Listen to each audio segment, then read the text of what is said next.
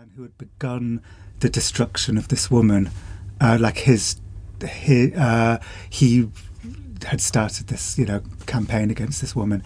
And when I interviewed him about it, he said to me, I'm sure she's fine now. And actually, I'd just met her and she wasn't fine. She was like broken. And I just thought, God, isn't that the internet? Like the way we are on the internet, we don't think about consequences. So that gave me the idea to do something that was entirely about consequences. And then, so that was my first thought.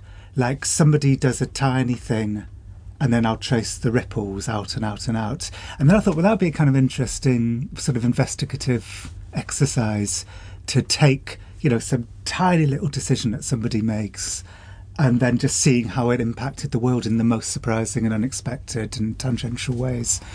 And then I thought, well, what should it be? And simultaneously, I'd become really interested in the idea about doing something about the tech takeover of the porn industry. The fact that everybody was watching their porn for free and nobody cares, when music's being pirated, but nobody cares when porn's being pirated. So I just sort of put those two ideas together and I thought, well, why don't I find the person who came up with the idea to basically give the world free porn, interview that person if they'd let me, and then trace all of those consequences. So